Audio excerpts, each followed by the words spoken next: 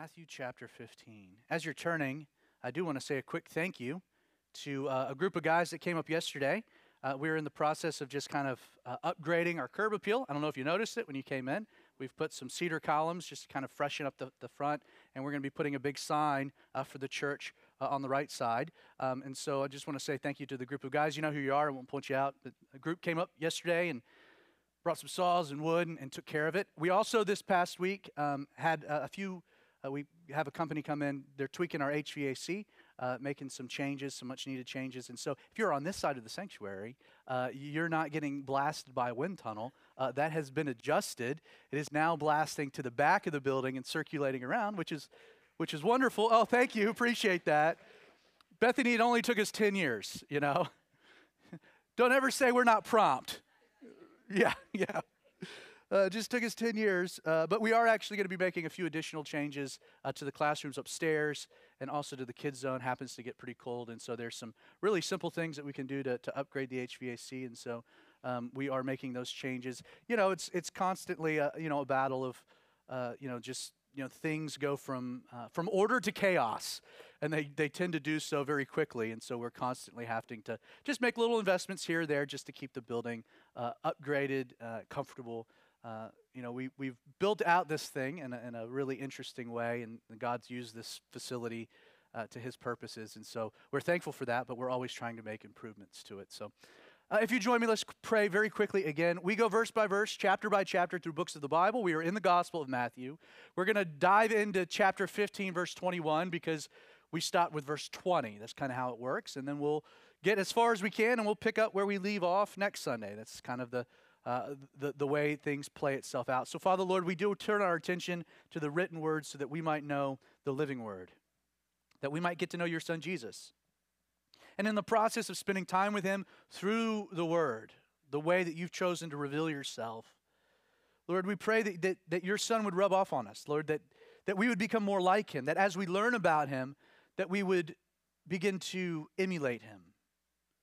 Lord, that we would more effectively represent Him. Lord, the world does not need, it doesn't need more of us. It needs a lot more of you. And Lord, we don't have the answers to all of the problems that our society faces, but you are the answer. And Lord, it's not just being a witness by the things that we say, which are important, or the things that we do, which is critical as well, but Lord, we're a witness by who we are and who you're making us into. And so, Lord, we need this thing to happen by which you transform us from the inside so that might work outside. We come to you in faith, asking that you'd work. And together as a church, we said, amen. We're going to dive right into the text because we encounter here in the second half of Matthew 15 a very interesting story. We read verse 21 that when Jesus went out from there, and we will work our way back and set some context in a moment, but Jesus went out from there and he departed, so he leaves the Galilee, and he goes up to the region north, about 40 clicks towards the coast, to Tyre and Sidon. And behold, a woman of Canaan came from that region and cried out to Jesus, saying, "Have mercy on me, O Lord, Son of David. My daughter is severely demon-possessed." But Jesus answered her not a word. And his disciples came, and they urged Jesus, saying, "Send her away, for she cries out after us." Not true that she was actually crying out after Jesus, but Jesus answered, and he said, and again, this is to the disciples, he said, "I was not sent except to the lost sheep of the house of Israel." Then she came, and she worshipped him, saying, "Lord, help me." But he answered and said, "It is not good to take the children's bread and throw it to the little dogs." And she said, "Yes, Lord, yet even the little dogs eat the crumbs which fall from the master's table." Then Jesus answered and said to her, "O woman, great is your faith. Let it be to you as you desire." And her daughter was healed from that very hour. What a very bizarre exchange, just to be honest. You read through this and you're like, man, Jesus initially doesn't come across very nice, does he? He comes across a little brash, a little short-tempered, a little short-handed with this woman. What is exactly going on? Now, we read this story first to just set up kind of how weird it plays itself out. In order for us to backtrack just one step to establish a little context, which is important for what's happening within the story. Because Jesus he's not being coy. He's being very deliberate. He's being very specific. He's being very intentional. Not just in how he's handling this woman who's dealing with this particular crisis, but he's also using the situation. He's orchestrating the situation for a secondary audience, that being the disciples. So there's two different things that are going on. There's two different crowds that Jesus is addressing within the flow of this interesting story. Jesus is, yes, dealing with the woman, and we'll examine that, but he's also dealing with the woman in a particular context to teach the disciples some important lessons that he'll then hammer forth throughout the rest of the chapter. Now, some context. As we've been looking at, Jesus has been kind of on this roll. He's been in the Galilee. He's been ministering to the multitudes. Some amazing things have happened. The feeding of the 5,000. This incredible moment where they want to make him their king. But Jesus hammers home, I'm more than a king. I am God, by replicating this miracle reflective of their forefathers when they were in the wilderness. And they were complaining to Moses, and God provided for them bread from heaven. Jesus here in the wilderness, complaining. He provides them bread. He emulates this miracle. He's hammering home the reality that I'm just not here to be a king. I'm here as God. I'm here to feed you. In fact, John, his gospel, will give us some greater context to the miracle. Jesus will say to the critics of that miracle, you guys don't understand it, do you? I am, he says, the bread of life. Anyone that comes to me will eat and he won't hunger again. I mean, Jesus is making some really radical, revolutionary points.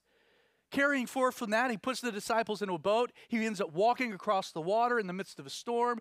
Again, an amazing story, an amazing scene, amazing exchange. He gets to the other side, and then he counters the skeptics, a delegation sent from Jerusalem, the religious right.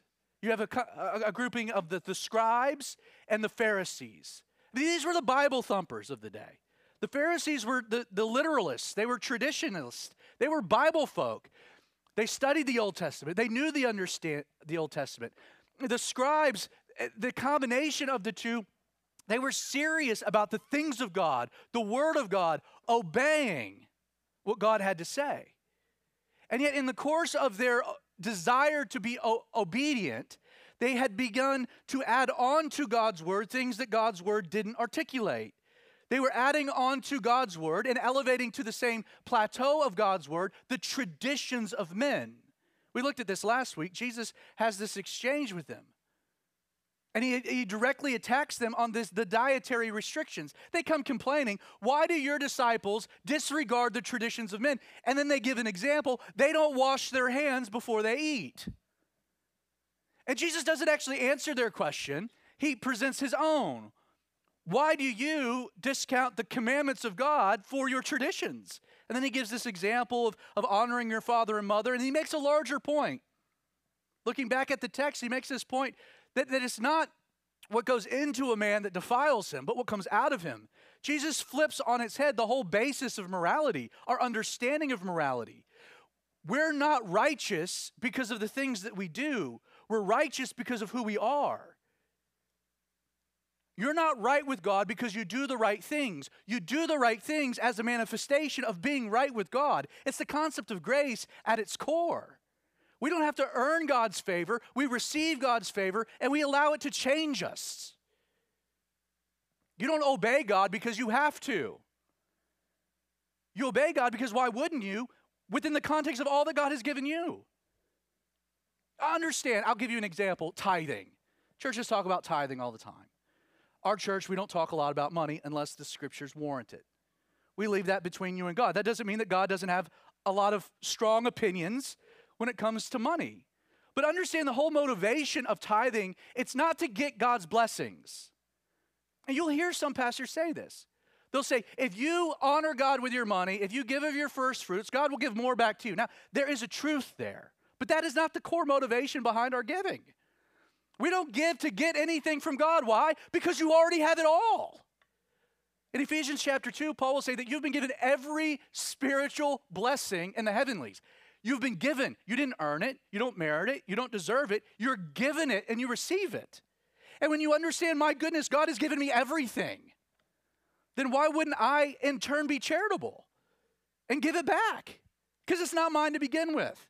You'll hear pastors say, how much of your wallet are you going to give to God? What percentage of that billfold are you going to give to the Lord? Well, I would flip it. How much of God's wallet are you going to keep for yourself? How much of God's billfold are you going to hold back? It's all His. And when you understand I have nothing apart from Him, apart from His goodness, apart from His grace, I don't give charitably because I have to or I'm trying to earn something.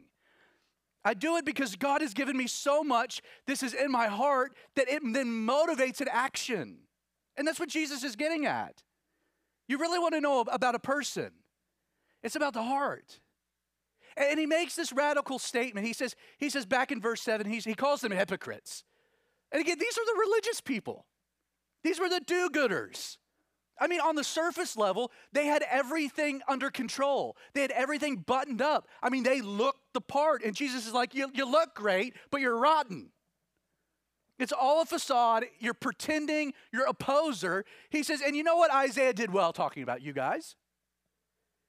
He says, verse 8, that these people draw near to me with their mouth, and they honor me with their lips. They say the right things, but their heart is far from me.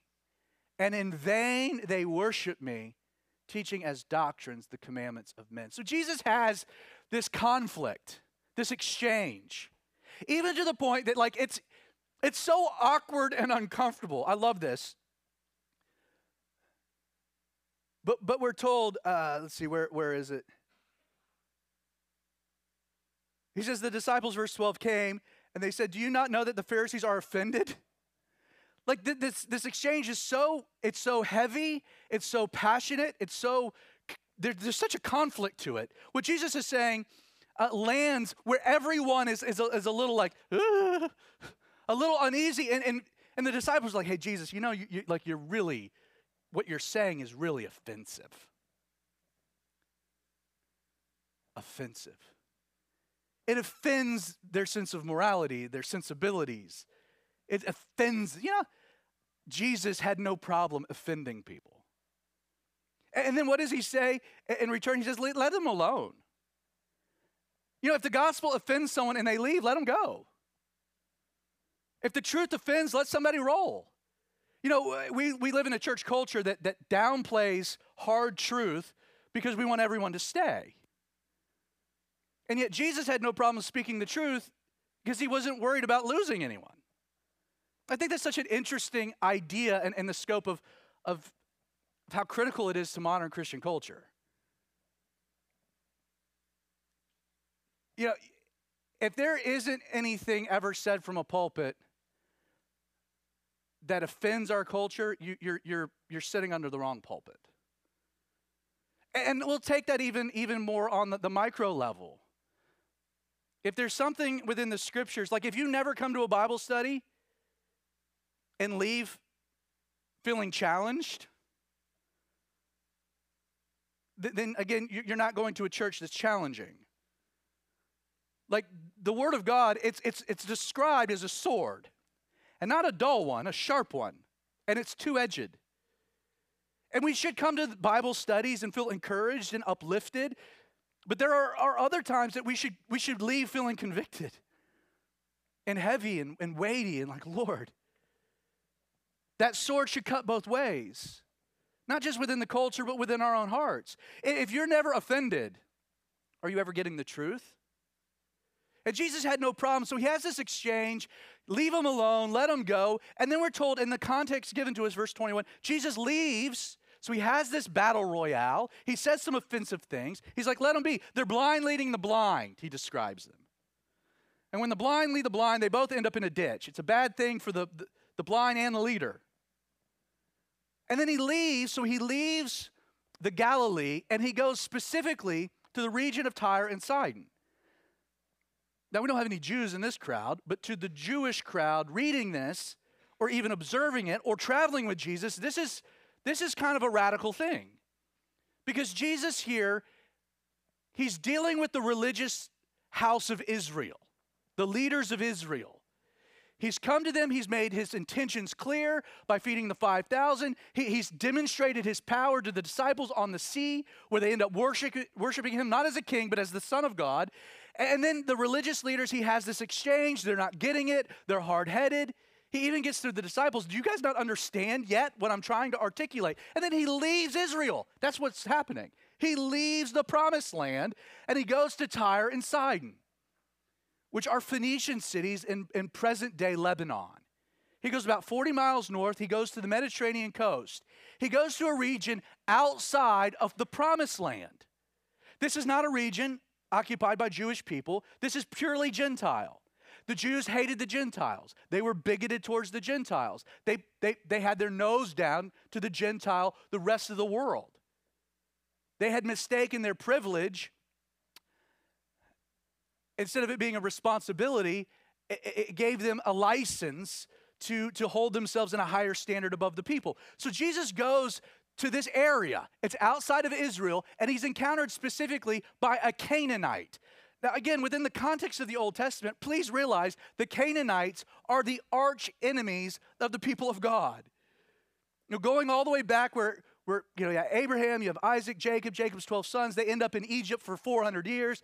They come back, the land is filled. In fact, their first arrival back to the land as a nation, they send in some spies. They scout out the land. They find the Canaanites are dwelling there, and they're scared of them.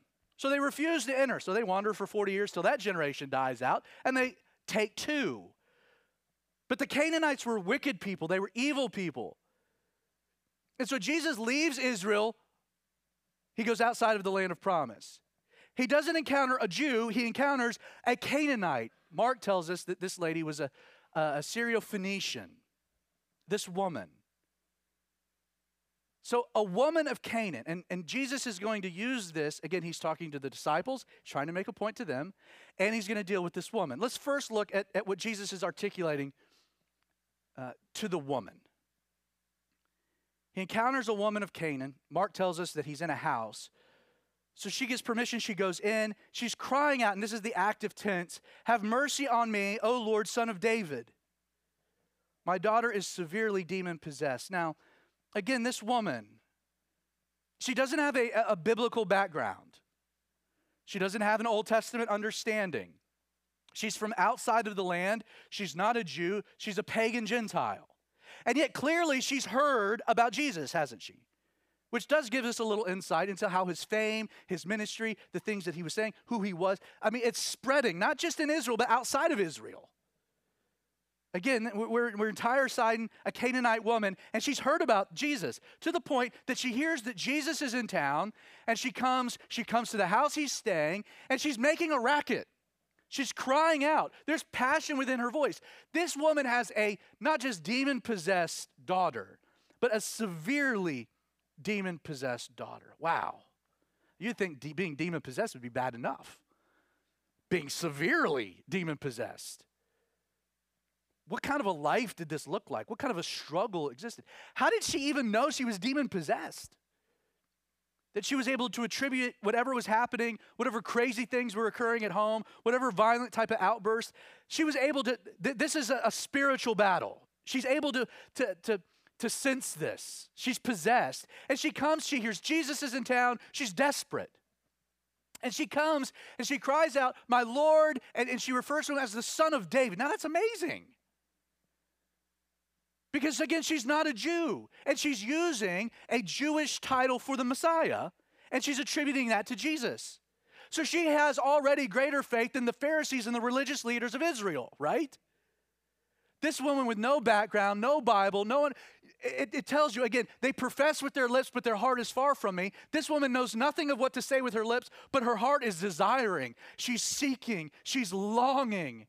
And she's acting only on what she's heard. Very likely, she hasn't seen with her eyes any of Jesus' miracles. Jesus has not been to this area. It's possible that maybe she had traveled down. Maybe she had seen, but we're not told in the text. The implication is that she has just heard about Jesus, But what she's heard is enough for her to act on that little bit she knows. And she cries out, my Lord. She refers to him as the Son of David. She uses his messianic, and she lays out what her desire is. My daughter is severely possessed. I love the fact that she doesn't then give Jesus the prescription of how he should handle the situation, you know? She's just bringing the need. She's not telling Jesus what to do about it. She's just like, hey, I just need you to know that this is what's going on in my life. I don't know what the answer is. I don't know what can be done about it, but I'm just coming to you because while I might not have the answer, I believe you are the answer. And so she comes, and she's crying out. She's repeating this. She's saying this. Now, it blows me away. Again, Jesus answered her not a word. He just ignored her. So get the scene, right? He's in a house. He's hanging out with his disciples. They're way outside of the land. There's a bunch of Gentiles outside. And this woman, she's there. I kind of see her at the window, you know, crying out at the window. And the disciples get irritated because Jesus isn't answering. He's ignoring. She's repeating. She's crying out. Jesus is not giving her any mind. He answered her not a word. Now, why would Jesus not answer her a word? Again, there's two audiences. There's the disciples, and there's her. We'll get back to the disciples in a moment. But this woman's crying out. Now, Jesus not answering her a word, does it deter her? No, the implications of the Greek grammar here is she continues. She doesn't leave. She remains persistent. Lord, Son of David, my daughter, Jesus, my daughter. She keeps repeating this. Jesus is not answering her. At some point, the disciples start to get annoyed.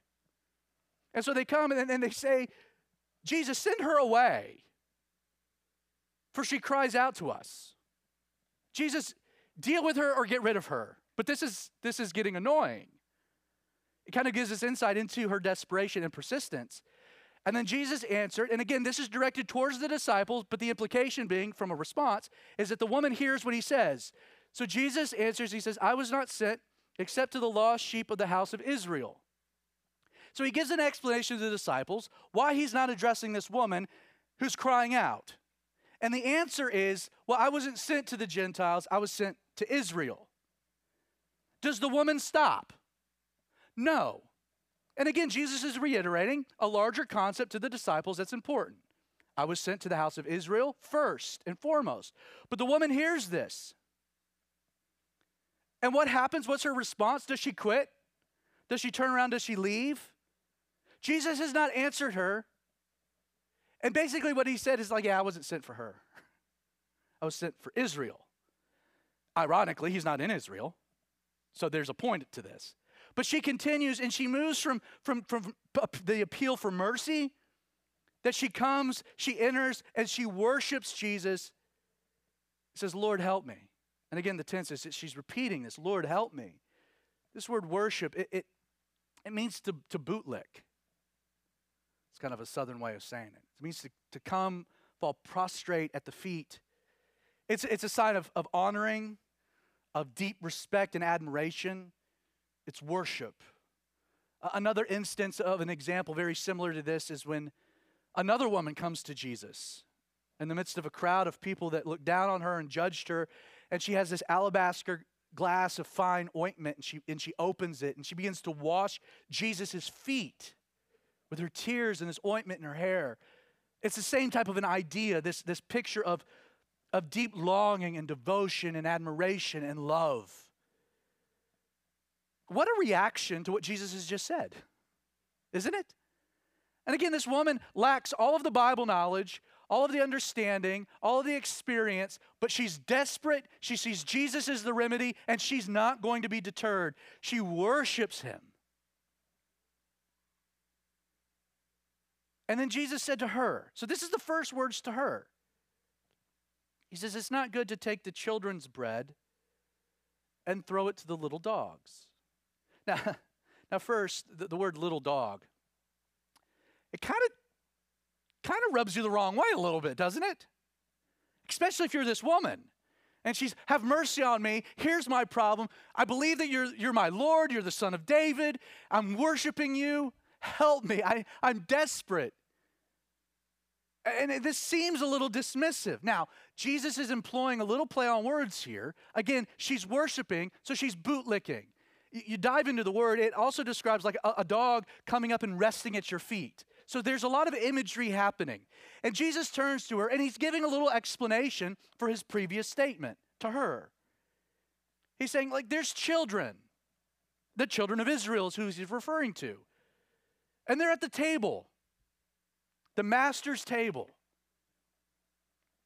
And as far as what's given to the children, you don't give to the little dogs around the table what's given to the children. You don't give the same meal to your dog that you do your child.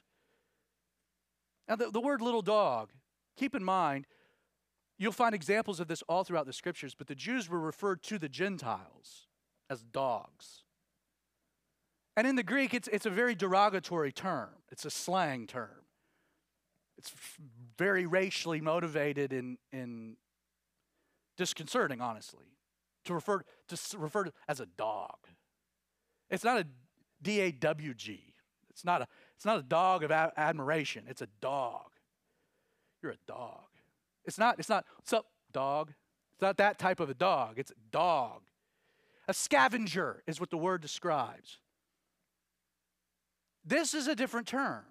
Again, within the context of the Jews referred to the Gentiles as dogs, this slang, Jesus is calling them a dog, but in a different way. See, this was a little dog. It was a lap dog. This was a pet. This was a dog that was part of the family. It had a role within the family, but it was still in the family. It was taken care of. It was cherished. So Jesus is already contrasting the way that the Jews see the Gentiles and the way that he's presenting this idea. And then I love her response. Look at it. She says, yes, Lord. Okay, yes, you're absolutely right.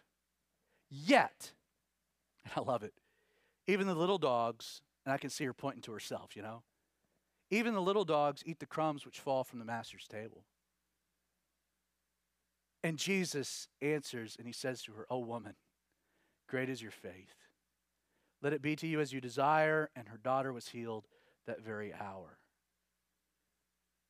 Why would Jesus deal with this woman? Again, there's another audience we'll get to.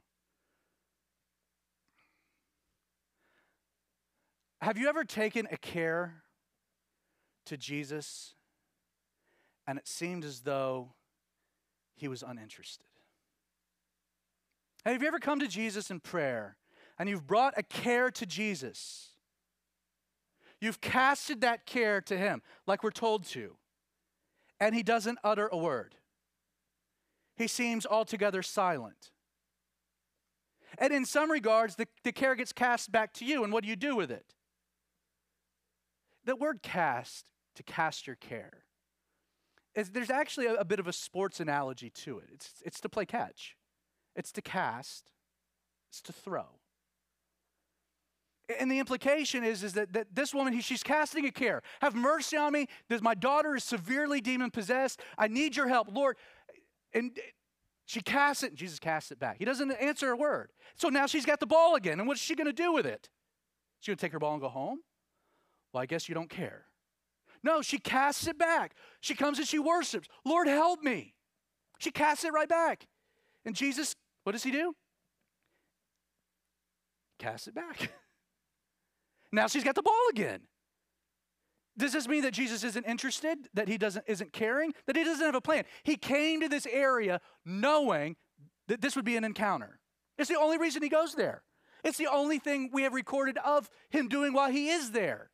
Jesus leaves Galilee. He goes 40 miles north. For what reason? This woman. So he knows what's going on in her life. He knows about her daughter. He knows the situation. He cares. But this woman, notice, she comes to Jesus with what? A title that she didn't possess. Son of David. She's not a Jew. She has no context of that. And in a lot of ways, her initial approach is very formulaic. Now, she's heard about how other people have approached Jesus. She's heard the stories. So she takes the little bit of information she knows, and she applies it to her situation, and she comes like everybody would come. Except it didn't mean anything to her personally. She's using a messianic term, but Jesus wasn't the Messiah of the Gentiles. He was the Messiah of the Jews. So she is imitating other people's experiences. Now, what she did get right is she came to Jesus. But she's coming to Jesus, imitating the experience and approach of other people, not herself, which is why Jesus is quiet. And then she comes and she worships. And now it's getting personal. And she gets beyond Son of David, and she's like, Lord, help me.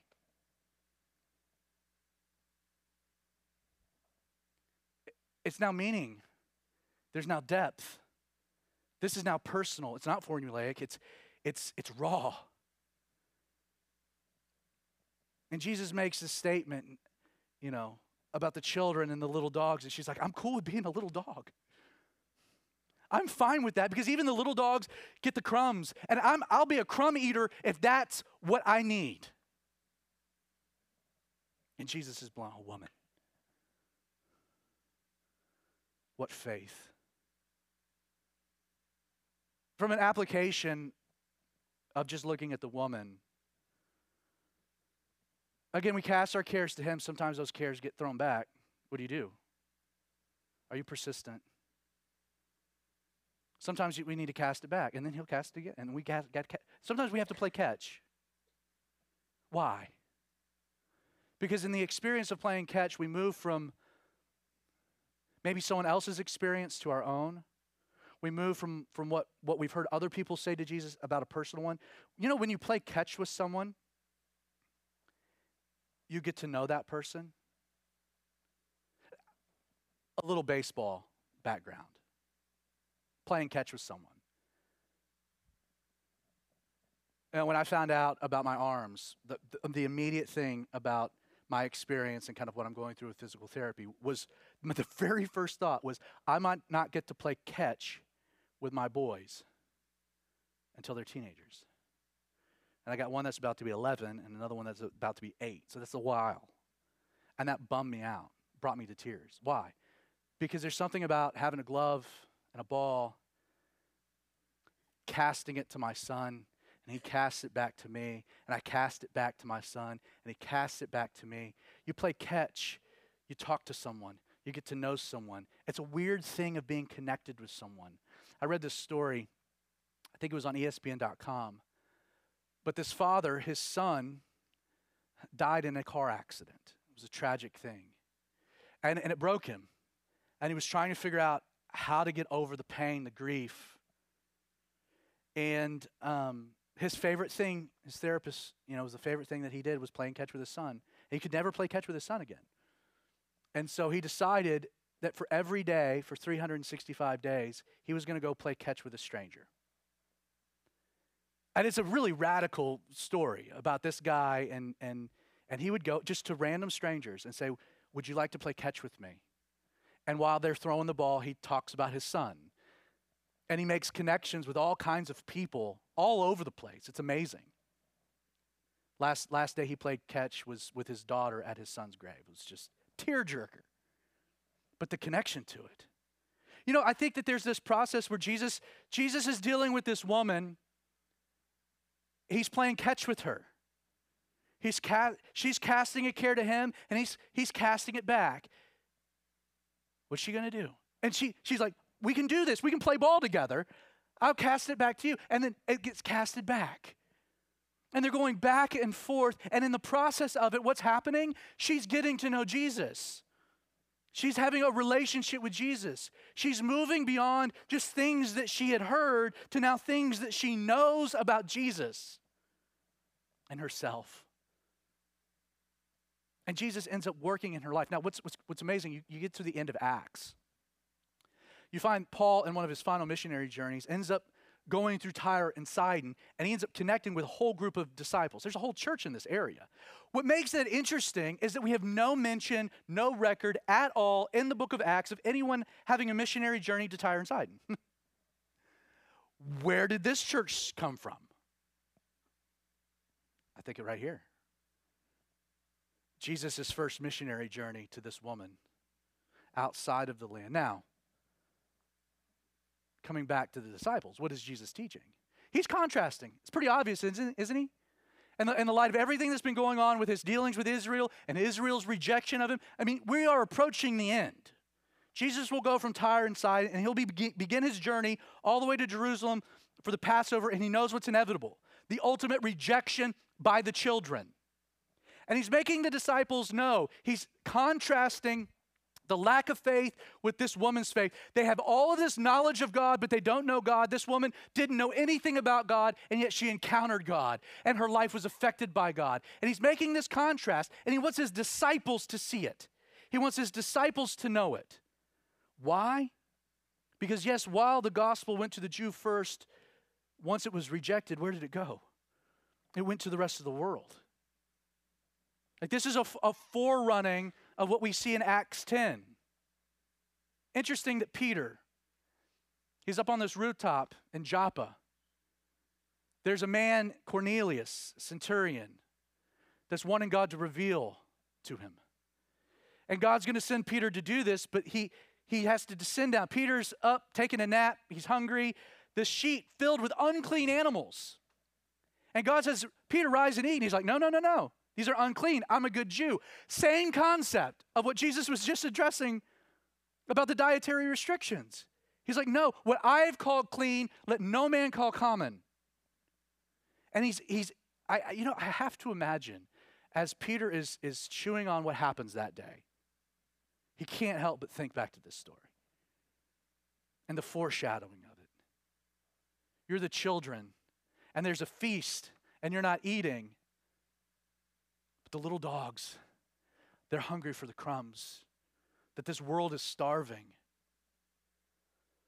Her daughter was healed that very hour. Verse 29, so Jesus departed from there, and he skirted the Sea of Galilee and went up on the mountain and sat down there. Mark gives us a little bit more insight that Jesus comes from Tyre and Sidon, and he comes down to a different part of the Galilee known as the Decapolis. This was 10 different cities, Roman cities that were predominantly Gentile. Again, not a Jewish population. Jesus is still ministering to and working in Gentile communities. And we're told that great multitudes came to him, having with them the lame, blind, mute, maimed, and many others. What a collection, right? You got lame people. You got blind people. You got mute people. You got maimed people. Not sure what the difference between being lamed and maimed, but deformed, literally. Many others. And we're told that these people, again, Gentiles, they hear Jesus is in town. He's out at the mountain. They bring all of these sick people, these injured people, these lame people. They lay them down at Jesus' feet. And he healed them. So the multitude marveled when they saw that the mute was speaking, that the maimed was made whole, that the lame were walking, that the blind were seeing. And they glorified the God of Israel. Again, these are Gentiles, pagan Gentiles. These are people that believe in the pantheon of Roman deities as they've derived from Greek deities. They have a God for everything. And yet they recognize something within Jesus. That God had become flesh, that God was dwelling amongst them, and Jesus heals them, he ministers to them, and they glorify. Gentiles are glorifying the God of Israel. Now Jesus called his disciples to himself. And he said, I have compassion on the multitude, because they have now continued with me 3 days and have nothing to eat. And I do not want to send them away hungry, lest they faint on the way. What a contrast to the earlier story of Jesus feeding the 5,000. Again, in the Galilee, Jewish parts, Jewish audience, Jewish crowd. Jesus teaching about the kingdom, still performing the same type of miraculous works. And it's the disciples that come to bring to Jesus the problem, right? And yet in this instance, Jesus is the one that comes to the disciples to bring up the problem. Why? In this instance, the disciples don't care that the Gentiles are hungry. They don't like the Gentiles. They're not sure why they're there. They're trying to stay away because they're icky. It was enough they went to Tyre and Sidon. Now we come back to the Decapolis. And for 3 days, note that, for 3 days, Jesus is teaching them, he's ministering, he's healing them. For 3 days, people are hanging out with Jesus, these Gentiles. And Jesus becomes a little bit alarmed. He comes to the disciples and says, hey, I have compassion on the multitude. It's been 3 days, I got nothing to eat. I don't know if you guys were aware. I have compassion on them. I have compassion on them. Note, I know you guys don't, and you don't care, but I do. I have compassion on them. They have nothing to eat. I don't want to send them away. They might even faint on the way. So the disciples said to Jesus, where could we get enough bread in the wilderness to fill such a great multitude? Excuse me? Have you been not going through the Gospel of Matthew? I mean, this is just the previous chapter. Like, why would they have the audacity to even ask such a thing or bring up such a point? Hey, Jesus saying, hey guys, man, these people, they've been with us for 3 days. They're hungry. I don't even want to send them away. Clue, you know? They might faint on the way. I have compassion. I'm trying to change your heart. We should do something about this, right? And they're like, where do we get enough bread out in the wilderness?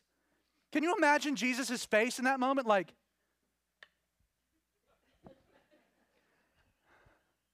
now why would they immediately? Because again, they're Gentiles.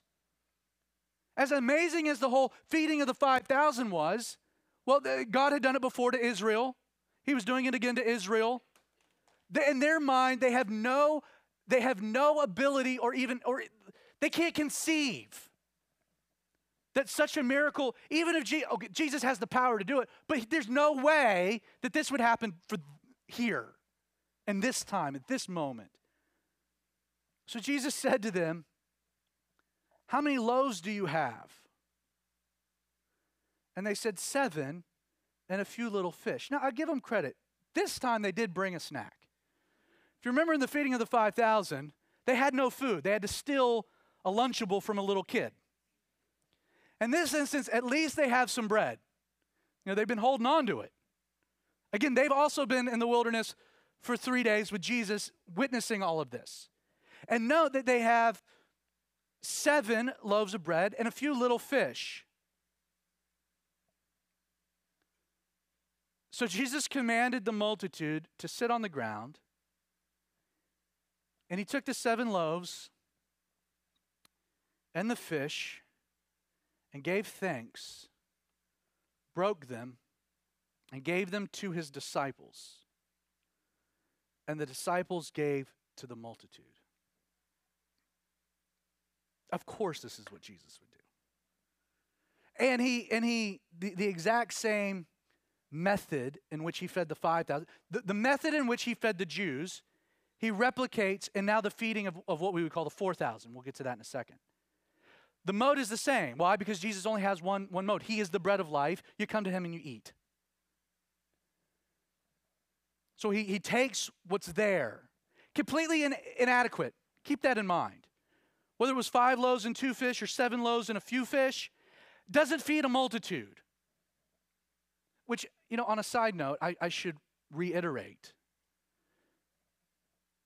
You know, there are sometimes in our lives when it comes to the provisions of God or provisions, daily bread, where we're like, I don't know where this is going to come from. You're like, Lord, you've said you're going to take care of my needs, but here I am, I'm facing a financial crisis, and I don't know, it doesn't work. And Jesus is like, it doesn't matter how much you have. It's who has it. And if it's mine, I can do really fuzzy math. For those that are faithful with giving, you will note that God really is not a mathematician. He does really weird things with numbers. You know, I'll never forget when we were about to have Quincy. Jessica, we were double income, no kids. It was nice. And Jess really wanted to be a stay-at-home mom. So Quincy was born Christmas.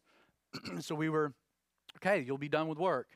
And like I ran the numbers, and it's like, there's no way this works, you know?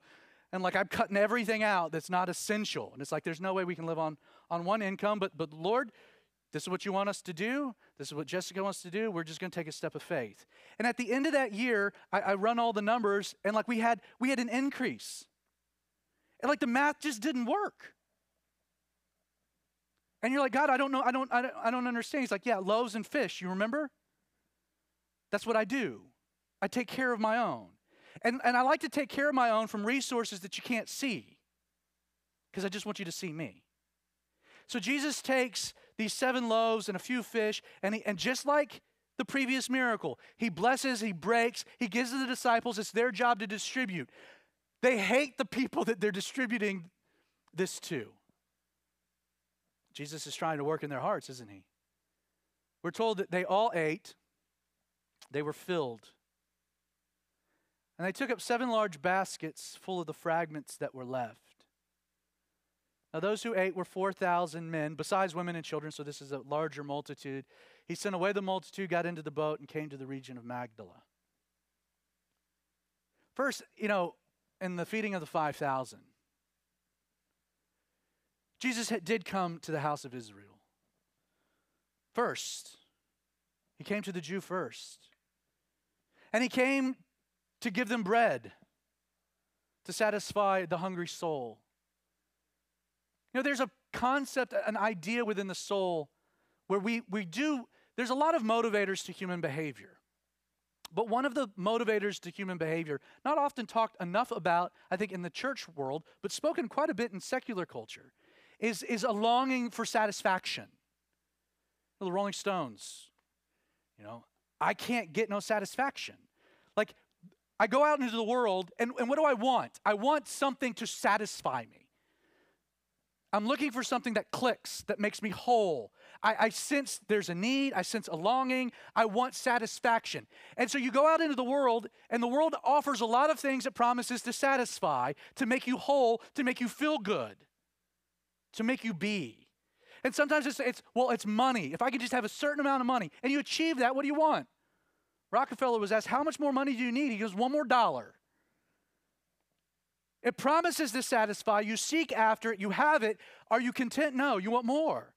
And then there's the world will say, well, physical satisfaction, pleasure, sex. That's the ticket. That's the solution. I've never met somebody that had sex and the next day was like, I'm done. I'm good. I never have to do that again. I am now whole. No, what happens? It breeds the desire for more and for more. Fame. Again, the world presents solutions, remedies for satisfaction. But it always leads you wanting more. It never satisfies. And yet Jesus comes, and what does he promise? Satisfaction. That's the whole imagery of being the bread of life, of drinking from the well so that you would never thirst again, the being living water. It's a satisfaction. It's that reunion to God. It's that connection that gives meaning and purpose. Jesus wants to satisfy. In fact, I would argue he's the only thing. So he comes to Israel, and that's the intention. It's the whole idea of the feeding of the 5,000. That's what he was here to do. To the point that the result, everyone eats, they're filled, and they're happy. They're satisfied. And what's left over? 12 baskets, right? 12 tribes of Israel, 12 disciples, 12 representatives. The imagery is consistent. In this instance, we have 7 loaves, we have a few fish, we have Jesus to a Gentile group replicating the same miracle in the sense that he had come to do what? To feed even the Gentiles, to satisfy. What's left? Not 12 baskets, we have 7. 7 baskets, 7. Again, we've talked about numerology before, but 7, it means completion, wholeness. But even a step deeper, there's something fascinating that happens within Scripture regarding 7 and the church. This age of the Gentiles in which we're living in. Jesus had 7 kingdom parables that I believe correlated to 7 letters written to the church. And in this instance, I can't help but think that the disciples looking back made the connection, wow, Jesus ministering to the Gentiles, the church, not Israel, the church, the Gentiles, and there are 7 baskets left over. 7. I don't go real deep with numerology, but some will argue that 4,000 is emblematic of the world, symbolic of the world. 4,000, not an accident. So Jesus here, he's contrasting, he's setting the stage. This is a precursor, folks, to what happens in the book of Acts. Jesus setting the stage. He is the King of the Jews, but he is the King of all men and women. He's the Son of God. He's not just the God of Israel, he's the God of the Jew and the Gentile. And his presentation, his ministry, his approach to both, identical. Himself. That he's the only thing that will satisfy. He's the only thing that gives meaning. He's the only thing that lends purpose. He does this with the Jews. The Jews reject him, and now he comes to the Gentiles, and he replicates the miracle. And for these men, these disciples, they don't get it yet. They don't get it yet, but they will. Because Jesus is setting the precedent by which you and I are sitting here today. So, Father, Lord, we thank you for this text and what it says.